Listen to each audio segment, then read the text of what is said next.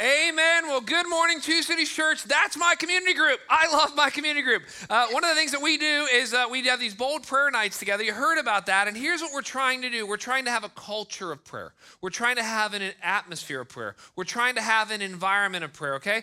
Here's what we mean by this. The opposite of an environment of prayer or an atmosphere of prayer or a culture of prayer is zipper prayers. You ever pray zipper prayers? Zipper prayers are when you begin and end things with prayer. Now, I'm not here to beat you up. I'm here to build you up, okay? So if you do zipper prayers with your family, you're doing better than 95% of Christians in America, okay? Here's the zipper prayer. Before Johnny goes to school, you say, Johnny, come here real quick. We got to pray. Or you're tired, mom and dad, and your kids are upstairs and you want to go to bed, but you decide that you're going to crawl upstairs and you're going to kneel next to your kid's bed, and before they go to bed, you're going to pray. Or before your wife or your husband falls asleep for a minute, you guys say, let's just pray before we doze off. Great. But that's zipper prayers. It's beginning and ending things. We want to create a culture of prayer here. Here's how I don't know how to say it any more simply and any more succinctly. Here's what we're about: making disciples, mobilizing them for mission, and doing all of that in an environment of prayer and worship, right? So why 2 weeks ago did we have the elders up here and we said, come forward for prayer? Culture of prayer. Why did we start the year giving you this 21 days of prayer, which I hope you and your family have been able to walk through? Culture of prayer.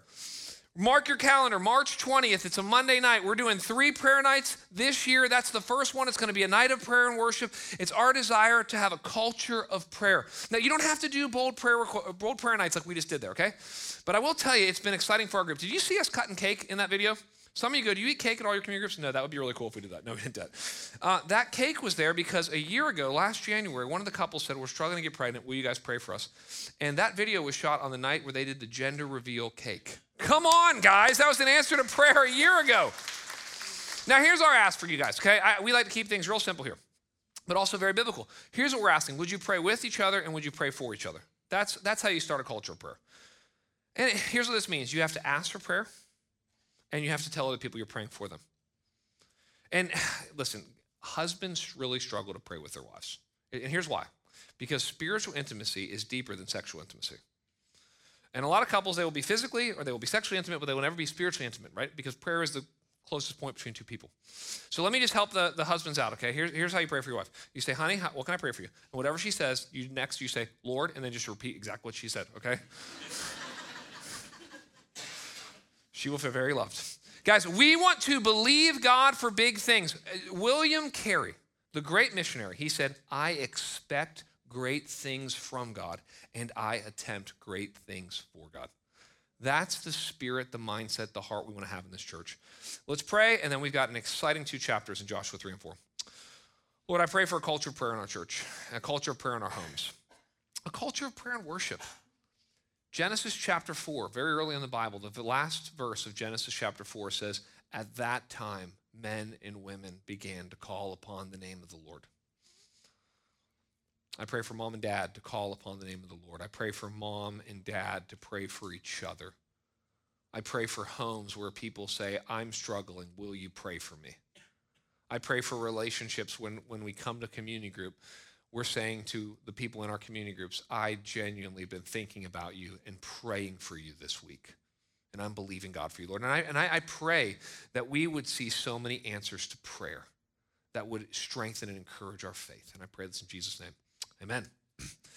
All right, anybody else starting to use artificial intelligence or just me? Anyone else using AI? Have you heard of this new website? Don't go here right now. There's a new website, ChatGPT, okay? It's so popular that most times when I go to this website, it's down. It's getting overloaded. So many people are trying it out. But here's what it is. I don't know who's running this, and I don't know how it works, okay? I also don't know how my car works, okay? It just works. I turn it and it works. I don't know how artificial intelligence works. But I've been going on here, and I've been using it, right? In fact, I asked it to write me a few sermons, and it did. Okay, they weren't that good. I didn't preach them, okay? But they can write a sermon. I here's the text, write me a sermon. This thing's really smart. And so one of the things that I did recently is I went in there, and I thought, well, I wonder if it could summarize really complex things for me. So I said, summarize the entire Lord of the Rings series for me. In one sentence, I said. And they said, well, Frodo Baggins goes on a quest, to destroy the One Ring and to fight the Dark Lord Sauron with a fellowship of friends. I thought, AI is going to take over the world. Let me ask you, how would you summarize the entire Bible in a sentence? It's not easy to do. I mean, it's 66 books written across 1,500 years by 40 different people in 3 different languages. There's an Old Testament, there's a New Testament, and it's easy to get lost in the trees and lose the whole forest. So let me just give you the whole Bible in a sentence. God's people in God's place under God's rule and blessing. That's the whole Bible. We all long for Eden, right? What was Eden? Adam and Eve, God's people, in God's place, Eden, under God's rule and blessing. What was lost when we ate from the tree, when our first parents did that? We were no longer in God's place, and we were no longer under God's blessing. Why did Christ come, and what's all this preaching and teaching about the kingdom? You ever wonder that? Like, Jesus talks about the kingdom of God all the time. The kingdom of God is that place where God's people are in God's place under God's rule. And if you go to the book of Revelation, you're like, what is the new heavens and the new earth, and how does the Bible end? Oh, it's God's people in God's new place, heaven, under God's rule and blessing, worshiping him. I tell you that because if you'll type to or turn to Joshua 3, in Joshua 3 and 4, that's right, we're going to cover 2 chapters quickly today. We see God's people are going to cross over the Jordan, and we've been longing for this because we've had God's people under God's rule and blessing, but they've not been in God's place. They've been in the wilderness, or before that they were in Egypt. And today they cross over, and it gets 2 chapters. And this is really, really important because, and this is good to know, whether you're a business guy or a business gal, or you lead something, or you're a dad, or this is true. There are always 2 stages in leadership. There is vision leadership and there is get it done leadership, okay? And vision leadership is where a lot of people want to live. Okay, we're going to be this type of family and we're going to go do this, or churches, we're going to baptize these people and we're going to reach this city. Guess what? People will only put up with vision leadership for 18 months. You got to quit telling people where you're going to take them if you're never going to take them there. Get it done leadership has to happen. Get it done leadership is where people see progress, and people will put up with a lot if they're seeing progress. Today they cross over. Here's the whole chapter 3 and chapter 4 in a sentence. Make it across and mark the occasion. That's the whole, chapter 3 is make it across, and I'm going to show you how to do that today. And then the first verse of chapter 4 is mark this moment for you and for your family and for the next generation. That's where we're headed. We'll start in chapter 3, verse 1. Look what it says here. Then Joshua rose early in the morning and set out from Shittim. Okay, listen. He wakes up early in the morning, and why? Because the day before, the last verse of chapter 2 is the spies come back and they say, God has given us the land. God is faithful. Let's go. And so Joshua says, I better get up early, right? This is here. If you want to write a word down or a phrase down in your Bible, immediate obedience, right? What do we teach our kids? Delayed obedience is disobedience. What do you teach your kids when they're young? Obey right away with a happy heart. Let me ask you this. What is the last thing God told you to do? That's the thing you should do, right? God's not going to give you a next thing to do until you do the last thing he told you to do, right? For some of you, it's like he told you to give and you haven't given. He told you to serve and you haven't served. He told you to pray and you haven't prayed. He told you to forgive and you haven't forgiven. He told you to confess and you haven't confessed. I mean, who knows what it is? But there's something theologians call the dimmer switch principle. The dimmer switch principle is you get more light when you obey the light you've already been given. Amen. You don't get more light until you obey that. Okay, this is why some of you are in the same place, because you haven't obeyed the last thing God told you to do. Notice also he rises early. I don't want to push this too far, but could most of us get up earlier than we do? Some of you get up at the crack of dinner. Come on, let's be honest here. Most Christians throughout human history, now there are some that can find it in other places, but most people have to get up early to meet with God. I love what Charles Spurgeon, that famous preacher, said. He said, may I look into the eyes of God before I look into the eyes of any man. I told my kids this, and my daughter Addie said, was he married? I said, yes, he was married. It's a great line, okay? Maybe he looked at his wife before he read his Bible. I don't know, okay? R.C. Sproul, famous Christian, famous pastor, theologian, when he was older, he was saying that he was wasting 8 p.m. to 10 p.m. at night. He used to go to bed at 10, wake up at 6. Get his 8 hours of sleep. He'd go to bed at 10, wake up at 6. He said, I'm wasting that time. So he started to go to bed at 8 o'clock at night to get up at 4 in the morning. And this was before social media and streaming. I'm not sure what he was wasting his time on, but you could waste your time even back then. But he was wasting the last 2 hours of his day. He wasn't redeeming the time. And so he found out I could be more efficient, more faithful from 4 a.m. to 6 p.m., 4 a.m. to 6 a.m. than I was from 8 p.m. to 10 p.m. The principle is getting up early. There was an article written years ago called Slay Your Dragons Before Breakfast. And the whole idea of that article was do the most important things first. And if possible, do them before you eat breakfast, because that's when the day really begins. So the first thing he does is immediate obedience. Okay, we see that. He gets up early. He goes out. Okay, now look what it says here. Keeping, that was just beginning verse 1. Here we go. And they came to the Jordan, he and all the people of Israel, and they lodged there before they passed over. So he takes them to the Jordan, and he makes them camp there for 3 nights. Now, why would you do this? Here's a principle of counseling. And I don't know a lot about counseling, and I'm not a counselor, okay? Those are the airbags on this, okay? Here we go. So, but here's what all counselors basically believe. There's a lot that they don't agree on. That's fair. But what they agree on is you have to voluntarily confront that which you fear. That's mostly what counseling helps you do. Hey, you haven't faced your marriage, and hey, you haven't faced your mother-in-law, and hey, you haven't admitted to yourself that you're addicted to this, and we have to face it. We have to look at it. And that's actually part of what you do as a pastor or a leader is you say, come here, I'll look at this with you. We're going to face this together. Let's look at this together. You have to look at the Jordan. Now look, this is the worst time to cross. And by the way, God will often ask you to do things when it seems like it's the worst moment. We know from the account that this is April. We know that in April is when the waters were the highest. It's a mile wide. There are other times when they could have crossed and it would have been more efficient. It would have made more sense. God often will ask you to cross at the time it seems doesn't make most sense to you. So here they are. They're in front of the Jordan. They have to camp there for 3 nights. That means they go to bed and they hear the waters. That means every morning they wake up and they stare at this Jordan and they know we have to cross this, but I have to look at it first. And then they were about to cross. Let me give you the 4 things that happen when you cross. Look first at verse 2. I'll give you the first one. At the end of 3 days, the officers went through the camp and commanded the people, as soon as you see the ark of the covenant of the Lord your God being carried by the Levitical priest, then you shall set up from your place and follow it. The first principle of crossing is prioritization. God goes first. Amen. So this is why the ark is talked about. So many of you are new. You weren't here this summer. This summer, I talked a little bit about the ark when we were in the series on David. I'm going to come at it a little bit different angle. The whole point is the ark is God's favorite piece of furniture in the Old Testament. Okay. In the New Testament, it's the throne. In the Old Testament, it's the ark. And the ark was, a box, but what was important was it represented the presence of God because what was in it. Now, what was in it was 3 things. Remember this? There were the 10 commandments. And why is that important? Because we need the word of God because it's direction for our lives. So great, got it. The second thing was Aaron's rod. Do you remember this? His staff. It's like, well, what was that? Well, that was the power of God. That was the protection of God. That was the miracles of God with Pharaoh. And then the final thing was a little jar of manna, okay? A little Krispy Kreme donut that they put in there, okay? And that was to remind them that God provided for them for 40 years in the wilderness. Amen. So when we look at it that way, we say, this is awesome. Isn't God awesome? But also, don't forget this, and this is important.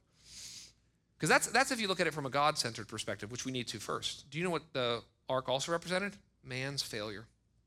Because what were the 10 commandments?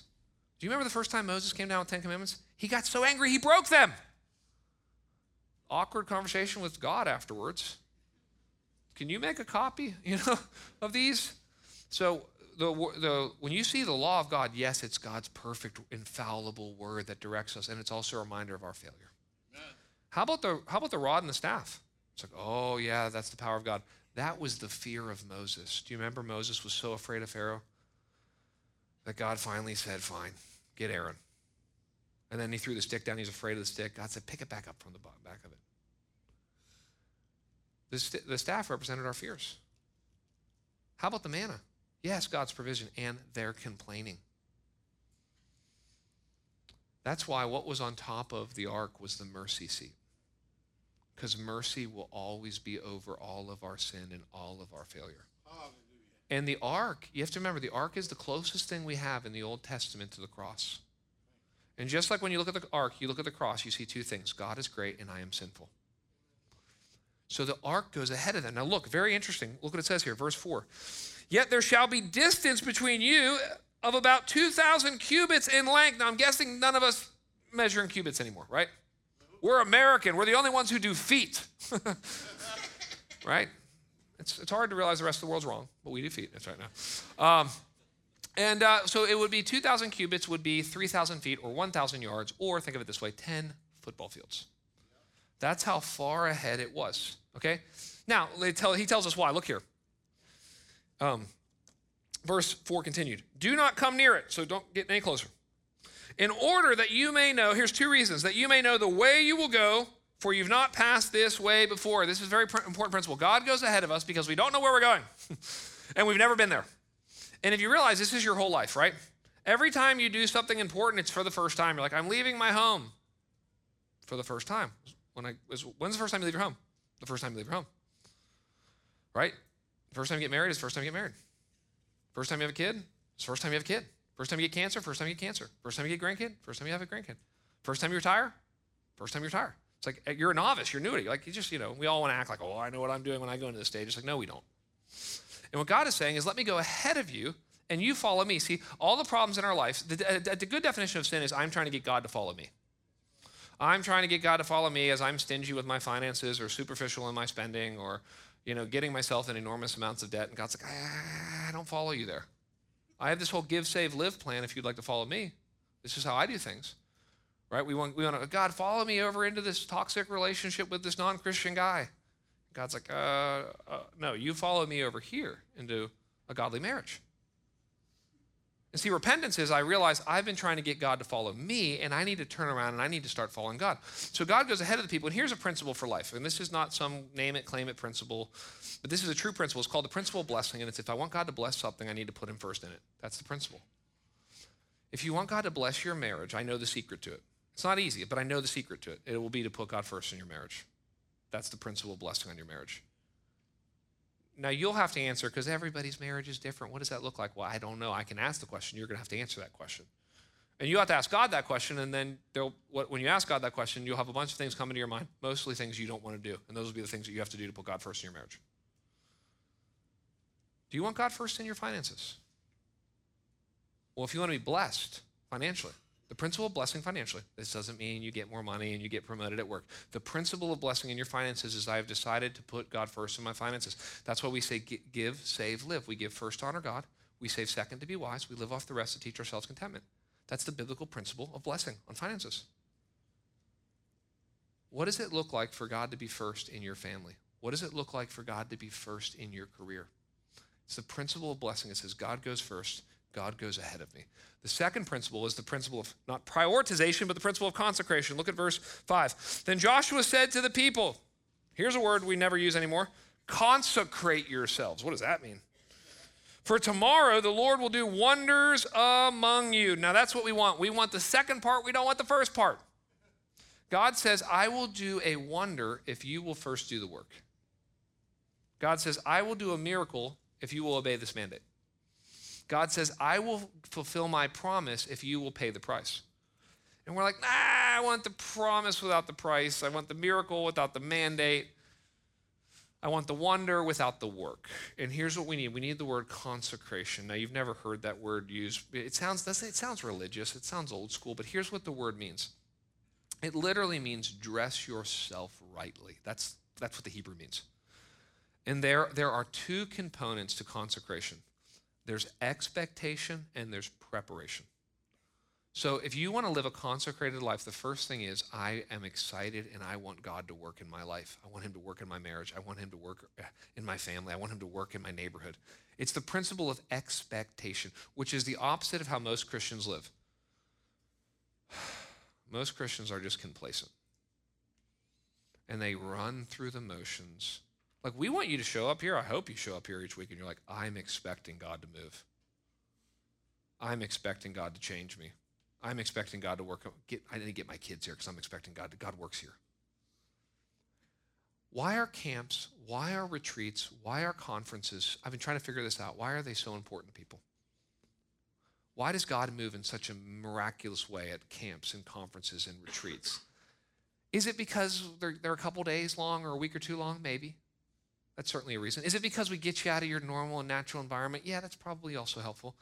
I think it's the spirit of expectation that's around the retreat or around the camp or around the conference. And I'll tell you who doesn't have that spirit of expectation. The person who goes for the first time, usually. Like in the summer, we send our kids to as many camps as possible. Okay, come on, guys, go. And what's interesting is every time I go there, I meet the camp counselors, right? And these camp counselors, like on paper, doesn't look like a great job. Live in a cabin with a bunch of kids younger than you all summer. Get up early, stay up late, have no breaks, eat camp food all summer. It's like, no, thank you, right? But what you realize there is when you talk to some young girl or some young guy and they're going to be a camp counselor for 7-year-olds all summer, you realize, oh my goodness, they've been coming to this camp for 15 years. I was talking to one of my son's camp counselors. He said, oh yeah, first summer. He said this proudly to me. He goes, first summer I came here, I wet the bed. I was all, how young were you, He came when he was 7 years old. God had done such a work in his life. And then what you do as a camp counselor is you just go, okay, you little 10-year-old boys, you have no idea how God's going to work this summer. I have such expectation for you. And there's just a spirit of expectation that's around camps. When I got here, everyone was talking about Camp Marywood. I came to Christ at Camp Marywood. My kids came to Christ at Camp Marywood. I was a camp counselor. It's all expectation. We need more of a spirit of expectation. I walk into my home, I expect God to work. I walk into my business, I expect God to work. I walk into my neighborhood, I believe God's at work. But the second, so that's the fun one. That's the fun one to talk about. Yay, expectation. Let's all be excited about it. You're not going to like the other part. It's preparation. It's basically, what do you need to stop doing? It's not really a fun conversation to have. It's like, or maybe what do you need to start doing? Those are usually different things. Sometimes you need to stop doing things. So you need to stop doing things that go against your own conscience. You need to stop doing things that you're hiding. You need to stop doing things that make you weak. You need to stop doing things you're ashamed of. Then you need to start doing a bunch of things, and who knows what those are? A lot of things probably. But maybe you could manage one or two new things you could start doing. You need to start being around the right type of people. You need to start reading your Bible. And the other thing you're not going to like about preparation is the word consecration is almost always in the Old Testament used to talk about our sexuality. I told you weren't going to like this part either. Because, our sexuality is where our brokenness is most clearly felt and where our rebellion is most clearly seen. And there's a get your sexuality in alignment with the Word of God and submit it to the Lord. And it's hard for all of us because we're all broken sexually. But there is a blessing on the other side of being fully submitted to the Lord and say, Lord, I want to be a clean vessel who you can use. Now, I know what some of you are thinking. You're thinking, I'm not very consecrated and the Lord's using me. Well, maybe he could use you a lot more. Maybe you haven't even seen how God could use you if you would be fully devoted to him. John Wesley used to say something like, give me 10 men who love nothing but God and fear nothing but sin, and will take on the whole world. So it's the principle of consecration. I need to prepare my heart. It's the principle of prioritization. God needs to go first. And then here's a strange one, the principle of exaltation. Look at verse 5. Look what it says here. Verse 7. The Lord said to Joshua, today I will begin to exalt you. And if you're Joshua, you're like, no, God, I exalt you. This is weird. You exalt me? Well, look what he says here. He says, the Lord said to Joshua, today I will begin to exalt you in the sight of all Israel, that they may know that as I was with Moses, so I will be with you. I want to talk about a theology and a biblical understanding of exaltation, because the Bible talks about exaltation in three ways, one of which you're going to go, of course, and you're going to nod your head and it's going to make a lot of sense, and the other two are going to bother you probably, if you've never heard them before, which you probably haven't. The first one is that we exalt God, and that makes sense. We're like, I get it. That's the whole Psalms. I get it. That's what we just did when we sang songs. That when I praise God in my own prayers, I thank him for who he is. When I share Christ with other people, I'm basically praising God to other people, and I get all that. So we feel really comfortable with, we exalt God. Here's the second one that we don't feel comfortable with, but is true. God exalts God. Amen. And it's an interesting thing to think about. And if you can't get there emotionally, because we live in a very man-centered world, it's like, okay, does God love anything more than you? The answer is yes, him. Well, think about it. Just think about it logically, because emotionally, it'll mess with you a little bit if you've ever heard this. You're like, this makes you, God sounds big and scary when we talk about him this way. Well, he is big and scary in a way. But think about it this way. If God loved anyone or anything more than himself, he'd be committing idolatry. Amen. That's an interesting thought. Now, we struggle with this because we shouldn't exalt ourselves. So it sounds weird to say, God, why are you exalting yourself? C.S. Lewis wrestled with this, the real smart guy who wrote Narnia and all those books. He was like, I don't understand it. God's always telling people, praise me, worship me. He's like, that sounds like self-exaltation. And then he realized, wait a second. It's wrong for us to exalt ourselves because it's not right for people to look to us because we can't meet all their needs. But God is the greatest being that ever could exist. So when he says, look to me, it's actually the most loving, fulfilling, thrilling thing. Hallelujah. So we exalt God, that's clear. God exalts God. In fact, what's interesting, if you ever read your Bible and look for the number one motivation for why God does everything he does, like what's at the bottom in the basement, it's always ends with, for my glory. Why did he save us ultimately? For his glory. Why did he create the world? For his glory. But the third one maybe makes others of us feel uncomfortable, and it's that God exalts us occasionally. It's right in the text. It's not the first time that happens. He's going to exalt Solomon. He's going to exalt David, He exalts Joseph to prominence. And so God does this. Now, why does this bother us? Because self-exaltation is the essence and root of all sin. And we don't like it when people exalt themselves. And we live in a social media world right now where everybody's trying to exalt themselves, right? You ever go on that person's profile and it says, I'm a public figure. And you're like, you have 22 people following you. Right? You go on someone else's and their description of who they are, consultant and life coach. It's like, you're 24. You have to live some life before you can be a life coach. But everybody's all about it. What is the filter? What is the story? How many pictures of myself? Who can I get a picture with that would be status enhancing? We are obsessed with self-exaltation, which God hates. But Jesus does teach exaltation. Look, he who exalts himself will be humbled. But he who humbles himself will be exalted. Who exalts? God does. Now, what's the purpose of exaltation? I want to speak about this carefully. God exalts. So why did God exalt Joshua? To help the people pass over the Jordan. God will often give a person a platform to help other people cross over the Jordans in their life. That's the purpose why God exalts someone. I could give you tons and tons and tons of examples. Think about Dave Ramsey. Some of you have prayed and asked Dave Ramsey into your heart. You remember doing that? Dave Ramsey is a person who God, I think, has exalted because he has helped a ton of people reprioritize their finances and get out of debt.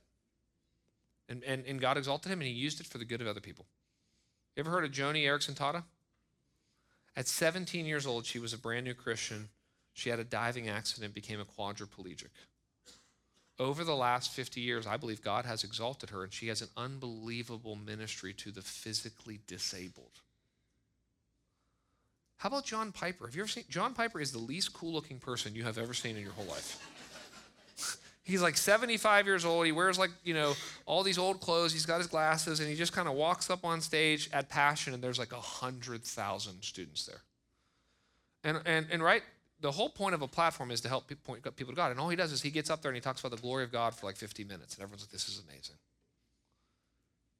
How about Tim Keller? Many of you may know that name. Tim Keller, if you've ever wondered, like, why is there among pastors a love for the city, a recovery of church planting, and an emphasis on gospel-centered ministry? Well, there's lots of people who helped with that, but the main person is Tim Keller. So God often will exalt somebody. Here's how do you know if you're exalted. Has God given you affluence or influence? Those are the two. By the way, affluence and influence are used for the people who don't have affluence and influence. That's the purpose of it. It has to be voluntary, but that's the purpose of it. Or is there anyone in your life that looks up to you for leadership? God's exalted you in your life. God exalts every parent in their kid's life for at least a season, right? Your kids, remember when your kids are young, they think you know everything, and then they turn 4. Do you remember this? No, but the stages that kids go through, and this is well documented seriously, is my parents know everything. My parents don't know everything. My parents are idiots. And then they graduate college. My parents knew a lot more than I thought. Right? We all went through that stage. The job of a parent is to be a Joshua, to say, God has exalted me in your life for a season. And the main purpose of that is to help you pass over. Amen. So what you normally need, if you're in some kind of addiction, you're looking for a Joshua. Has anyone overcome this? Does anybody know how to do this? This is going to happen naturally. We need people to follow. I've met a lot of women recently, like, I never read through the Bible in a year until I found the Bible recap. And Terry Lee Cobble, man, she has helped me understand the Bible. It's like she's got like the top 5 podcasts in religion right now. It's like God decided to raise up, to exalt this lady, and she's been helping lots of people, but especially women, walk through the Bible every year for years. Do you need a Joshua to help you get over? Or do you need to be a Joshua to help someone get over? You're going to be both in the course of your life. The principle of prioritization, God goes first. The principle of consecration, we need to prepare ourselves. The principle of exaltation, God often will exalt us or exalt another person to help other people. And final principle is the principle of participation. Look here. If you'll turn with me to verse 12, here's what it says. Now, therefore, take 12 men from the tribes of Israel, from each tribe a man, and when the soles of the feet of the priests bearing the ark of the Lord of all the earth, shall rest in the waters of the waters of the Jordan shall be cut off from flowing, and the waters coming down from above shall stand in one heap. This is the quintessential story of nothing happens until we obey. We have, and I don't know how it happened in America exactly. We have in America, we think that belief is intellectual assent. We think that it's like, here, read this statement of faith, which we have a statement of faith. We believe, hey, read this statement of faith and make sure you believe all this. Okay. Well, you only know what you believe by how you behave, right? And so, for example, if you go to Hebrews chapter 11, don't go there now, but it's the Hall of Hebrews. It's the Hall of Fame, basically, a Hall of Faith. And if you go in there and you go read Hebrews 11, I don't know what anyone believed. Go read Hebrews 11. It doesn't tell us what they believed. It tells us what they did. And what's interesting is this, we often want a Red Sea miracle, and what God wants to do in our life is a Jordan River miracle, right? A Red Sea miracle is when one guy gets to go ahead, Moses, he puts his staff down, everything parts, and then everyone goes, oh, that was cool. Okay, let's all walk through. And a Jordan River miracle, if you noticed it, it says that the water doesn't part until your foot touches it. You have to step out. Now, let me show you this. The priests are an example of this. So when the people set out from their tents to pass over the Jordan with the priest bearing the ark of the covenant before the people. So the priests go first, and then drop down to verse 17. Now the priest bearing the ark of the covenant of the Lord stood firmly on the dry ground in the midst of the Jordan, and all Israel was passing over on dry ground until all the nation finished passing over the Jordan. Our desire here is to raise up a generation of, to use this phrase, priest. And a priest is basically someone who sees himself as a spiritual leader, right? So in the Red Sea, it was just Moses. At the crossing of the Jordan, it was all of the priests. A priest is a spiritual leader, and a spiritual leader is somebody who says, I will go first, and I will stand in the middle till everybody else gets across. Do you see that's the two things a priest do? It's like, look, now did everybody have to step in the water before it parted? No, just the spiritual leaders. They're the early adopters. When I think about the history of our church, it was our launch team. It's like, okay, all we have is the promises of God, and 30 of us moved here, and we don't have a building, and we've never heard Kyle preach, and we don't have any money. Let's just take our next step. And the beautiful thing is when they stand in the middle and they make sure that there's 3 million people. They make sure every person makes it across. That's a picture of spiritual leadership. I want you to know that's the heart of our pastors here. This is kind of a sober and somber way to think about ministry. But I think about pastoral ministry, and this is what I was taught from older men, is that pastoral ministry is helping people get to heaven and helping people die well. I was just with a group of pastors this week in a different state, and one of the pastors, he's a young guy, and he took over one of those kind of First Baptist historic churches, not here, but in another area, and he said to us, he was telling our table, he said, guys, we did 100 funerals last year. And I thought that may be us one day. That will be us one day, probably. And part of our job is, if you want to be a spiritual leader, you go first, and then you stand in the middle, and you make sure everybody else gets across, and then you go over. By the way, guys, this is a miracle, and we're grateful for miracles. We believe in miracles. We pray for miracles. We still think the greatest miracle God does is the conversion of a soul. But miracles are unique. That's why we call them miracles and not Monday, okay? They're called miracles. It's when God uniquely intervenes in human history and suspends the natural order and law of things. We don't see it a lot. It happens in Scripture. It happens in the book of Acts some.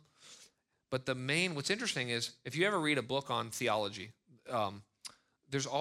most books on theology, there's a chapter on miracles, and right next to miracles, there's a chapter on providence. Because it's the two, if I had to oversimplify, how does God work in the world? Miracle and providence. Providence is I'm organizing and ordering everything in your life, good and bad, for your good and my glory. I'm somehow working your marriage that you're not happy with right now, in your neighborhood that you hate, and the job you don't love, and the illness you're sad about, and your kids breaking your heart. I'm using all that, and I'm using all the good things. I'm using it for your maturity and my mission. And God basically says this: I play chess, not checkers. And everything's moving toward checkmate. And sometimes it looks like I'm losing, but I'm not. And sometimes it looks like you're losing, but you're not. And that's even more amazing in one sense than miracles. A miracle's cool because for a moment God intervenes. Providence is cool because he's working everything together for your good and his glory. Okay, so they make it across. Okay, they do it because Joshua leads them, and they put God first, and they deal with their own sin in their lives, and they take the step of faith, all the things that we need to do to cross. But then look what happens here. Look at the first thing that happens in verse 1 of chapter 4.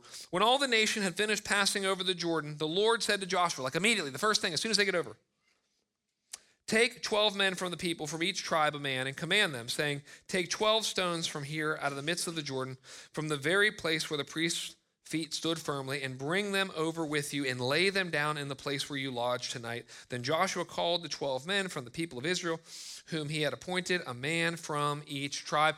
We don't know how big these stones are. They're probably pretty big. We do know this, that from the Jordan River to Gilgal, which is where they're going to camp out, which, by the way, Gilgal is what all next week's message is about. It's the most important place in the Bible that you've never heard of. It's their place of operations, basically, in the Promised Land. And anyway, so they have to take these stones 8 miles. It's a commitment. But they're going to build this monument at Gilgal. Okay? Now look what it says here. And Joshua said to them, pass on before the ark, verse 5, the ark of the Lord, your God, in the midst of the Jordan, and take up each of you a stone upon his shoulder, according to the number of tribes of the people of Israel. Look, he tells us why. That this may be a sign among you. When your children ask in time to come, what do these stones mean to you? Then you shall tell them that the waters of the Jordan were cut off before the ark of the covenant of the Lord. When it passed over the Jordan, the waters of the Jordan were cut off. So these stones shall be to the people of Israel. Here's the second thing. First he said a sign. Now he says a memorial forever. So here's the principle. You and I have spiritual amnesia. It's one of what theologians call a noetic effect of the fall. The noetic effects of the fall are the effects of the fall on the mind. And one of the effects of the fall on the mind is we forget things, right? Have you ever just walked into a room and you're like, why did I come into this room? Right? Have you ever just called someone they picked up like, I have no idea why I called you.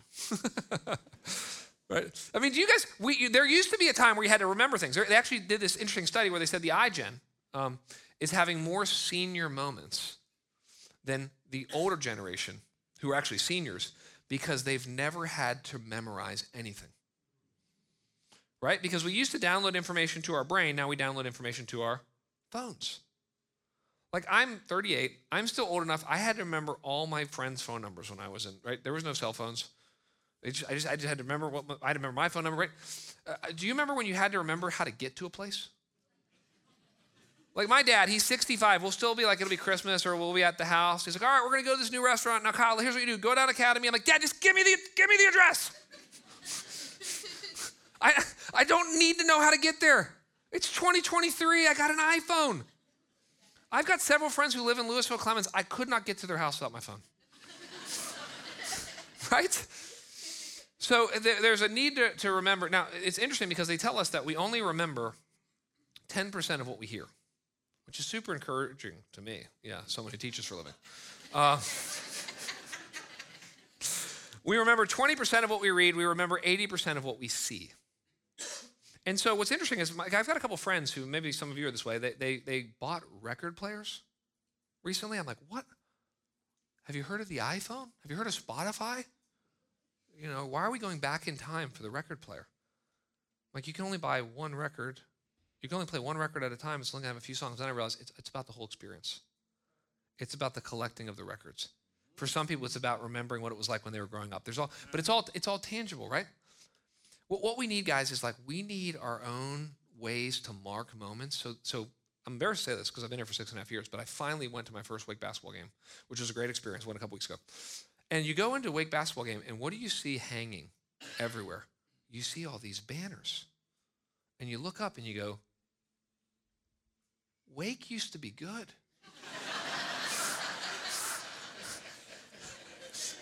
right? You're like, what's the purpose of the banner? The purpose of the banner is to recruit, right? You bring in some star senior at another school and you just go look around. Look at all the things we've won in the past. It's to encourage the current team. You're part of this history of winning at basketball. It's supposed to be one of the competitive advantages when you play at home. I want you to see all the times we've won. It's just hanging in here. And I want you to look up at it and see it. We need our own versions of that. Look, I'll show you how they mark it. Here we go. Verse 8. And the people of Israel did just as Joshua commanded and took up 12 stones out of the midst of the Jordan according to the number of the tribes of the people of Israel, just as the Lord told Joshua, and they carried them over with them to the place where they lodged, and they laid them down there. This is one of the first monuments in the Old Testament. We might say statues. It's interesting because as a nation right now, we're having a conversation about monuments, aren't we? We've been having this conversation for like 4 or 5 years as a nation. It's really interesting because there's a certain conversation. I'm like, are we mature enough to have this conversation? And the conversation is not really, and I won't get into a bunch of examples, but the conversation is not over the statue as much as it's over the story that's connected to the statue. And so a lot of times we read things like this, we go, oh, how silly. They put a bunch of rocks and this. It's like, no, it was a story and a sign connected to it. It's important that when you make it over, you mark the moment. In fact, look what Joshua does. He doesn't just mark it publicly. Look what he does in verse 9. It says this, and Joshua set up 12 stones in the midst of the Jordan in the place where the feet of the priest bearing the Ark of the Covenant had stood. And they are there to this day. So it's interesting, from what we can tell from the text, God doesn't tell Joshua to do that. God says, I want you to go to Gilgal, and I want you to make this monument for all the people to see, so that when your children ask, you'll have a story to tell them about what the monument means. And then Joshua decides, I need to do something for myself. I need a personal memory of what God did here. Let me encourage you to consider marking 3 things. 3 monuments. Have monuments that bring your kids back to the Bible. You know, I'm continually hearing stories of, and I'm encouraged by this, parents, grandparents who are taking Bibles, they're doing Bible in a year, or they're doing Bible over a couple years, and they're taking a bunch of notes in their Bible, and then they're giving it to their kids. Hey, God speaks to me. I'm somebody who knows and loves the Word of God. I want to pass this on to you, and I want you to love it too. I heard one pastor said, he said he's longing for the day when a boy comes down the steps of his house and his dad's crying reading the Bible. And he says, Dad, what are you crying about? His dad says, sorry, I just read in the book of Acts. I just want God to work like this. I'm reading about the miracles in the book of Acts, and I want God to move like that in our family. I want God to move that this way in my workplace. The Bible's having a huge effect on me right now, and sorry, it brought me to tears.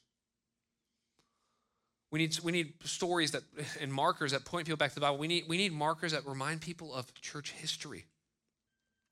You should read about George Whitefield. You should read about John Wesley. You should read about Charles Finney. You should read about Billy Graham. And when you read about these things, read about Jonathan Edwards, read about the First Great Awakening and the Second Great Awakening. When you read that, what you'll realize and what you'll communicate to your kids is we're living in a desert. And this is not normal. And God has moved in power in the past, and we should long for God to move in power again. But then we need personal monuments, right? Like I'm reading this week. I'm like, I've got to figure out a way in the next few years to get my kids up to Pine Richland High School. It's in Pittsburgh, Pennsylvania. It's where I came to Christ. I came to Christ in the LGI room. There was an after-school event that a youth ministry put on, and the youth pastor taught the gospel there, and that was where I finally decided, walked the aisle, got the Bible. It's like, I got to take my kids in that room and say, guys, I got to tell you the story. I got to take my kids to Brookwood Baptist, a small church in Elon, North Carolina, where I was convicted that I needed to be baptized as a brand new Christian my freshman year of college.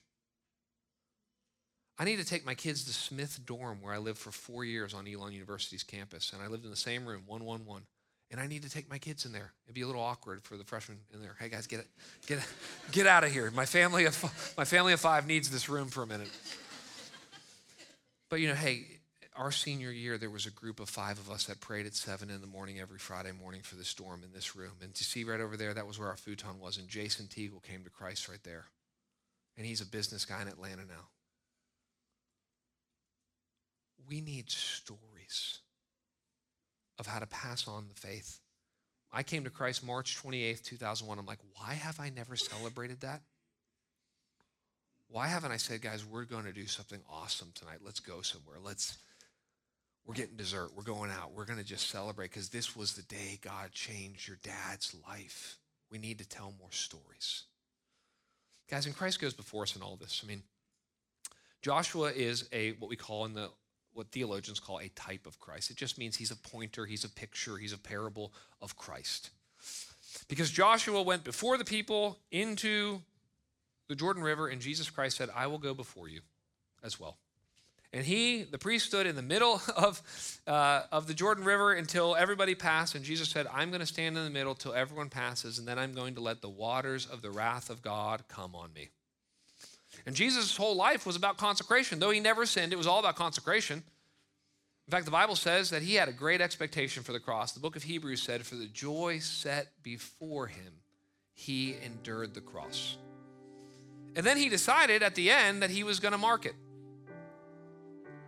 He said, okay, right, the night before, hey guys, this is a meal that we're going to celebrate until I return that marks my death for sinners like you guys.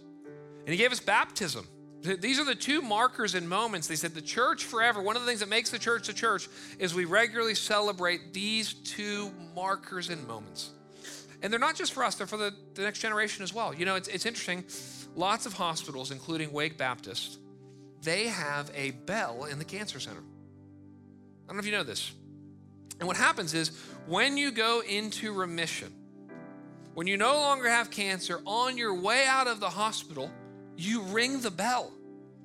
And you go, well, why are you ringing the bell? I mean, you've already got the clean report and you've already told your family and friends and you already celebrated and I found this out. The bell's not for them. The bell is for every person still in the cancer center. It's like, because it's always someone's first day in the cancer center. And it's like when you hear the ringing of the bell, it's like somebody made it to the other side and they marked the moments. By God's grace, we need you to make it to the other side. And we need you to mark it for you, for your family, and for the next generation. Let's pray. Lord, would you help us make it across? We know that it's overwhelming. Some people, when we talk about consecration, they just feel so guilty. They feel so dirty. Well, we know we'll never clean ourselves up perfectly, Lord. We know you use us just as we are in many ways, and we know that it's because of the righteousness of Christ that you give us a righteous robe, Lord. Well, we know you go before us. Lord, I pray you'd give us Joshua's. There's some people in here right now, and they just feel so lonely. And they're just looking for one person who could help them cross some addiction or some struggle in their marriage or some financial pressure or something, Lord. And I pray you would raise up a Joshua in their life, Lord. For others, it's like, wake up. What an opportunity. What a platform God's given you. Lord, there's nothing more exciting than being used in other people's lives to help them cross the Jordans that you're leading them through, Lord. And Lord, would you help us mark it, Lord? We're so creative in so many areas of our lives. Lord, would you help us to be more creative in marking the most important spiritual events in our life and the life of our family? We pray this in Jesus' name.